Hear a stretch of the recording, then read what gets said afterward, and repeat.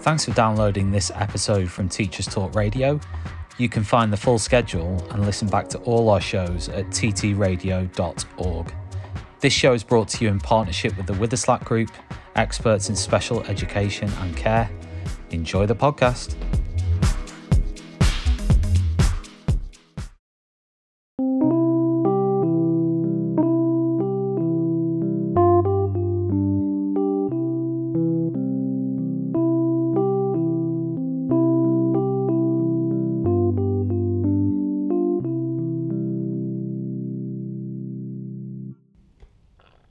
Dear staff, I have heard rumours that many of you are not enjoying your job as much as you used to.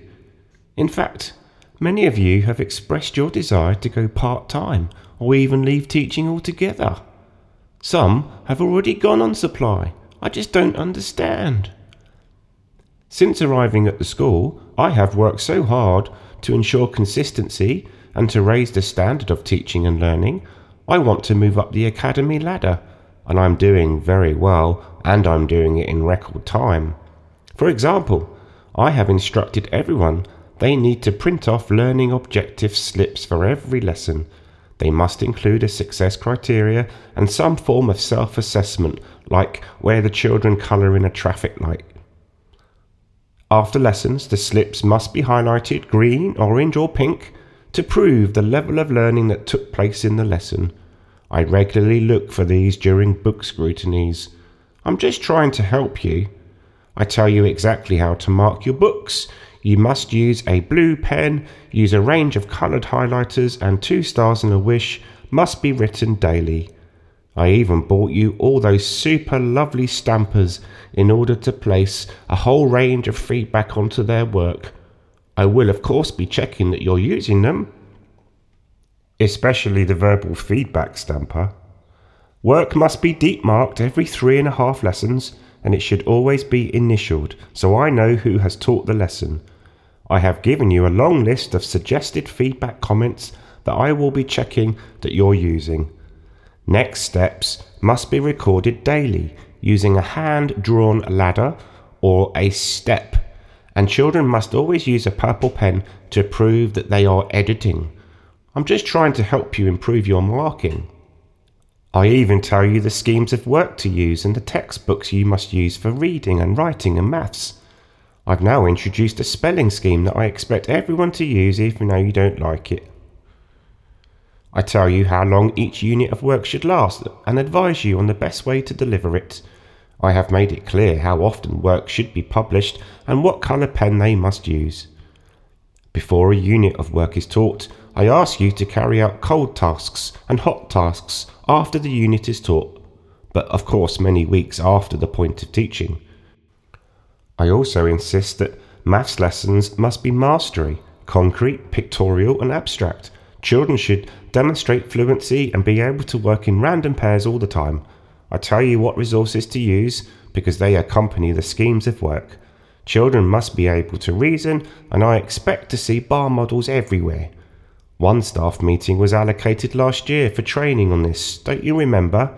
So I expect to see it competently embedded into your lessons. Can't you see I'm just trying to help you?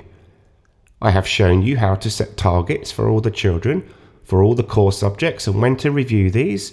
This is in addition to the online assessments you carry out and the paper tests I make you administer. None of them really match up, so I do appreciate it's hard to get a true picture of their abilities as the data is inconsistent. Online tracking assessments must be updated all the time to show progress. I will use the data for pupil progress meetings. I do appreciate there's barely enough time to teach and embed all of the objectives for your year group, but I do insist that children are only meeting expected standards if they do work that is away from the point of teaching and that you've seen the evidence 7 times. I'm sure you can cope with this. You must also upload photos and videos to prove progress. They are stored on the online tracking program that no one will probably look at.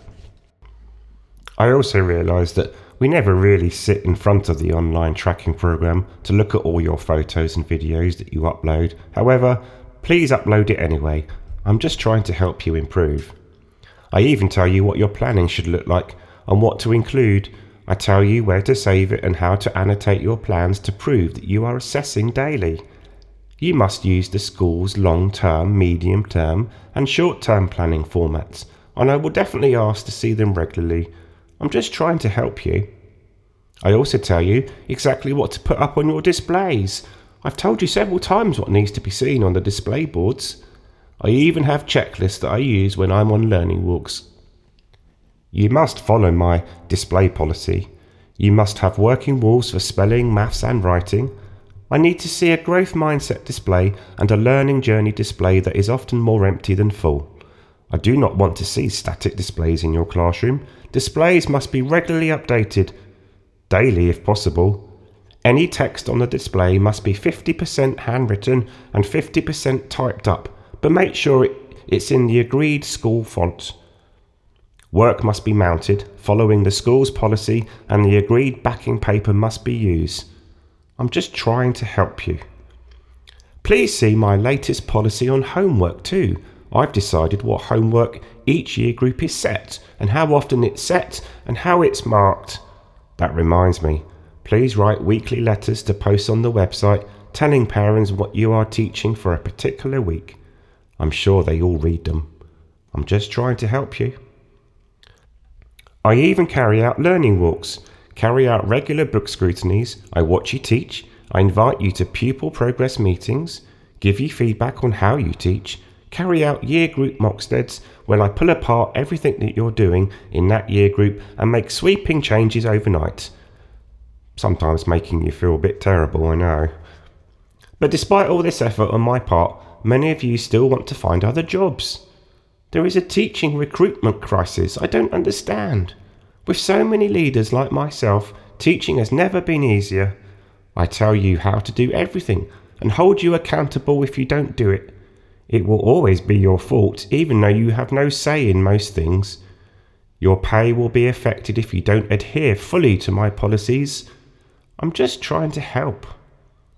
I'm sure over time that things will settle down, but in the meantime, please just do exactly what I say, and we will all get along just fine. So please, stop all this talk of wanting to leave.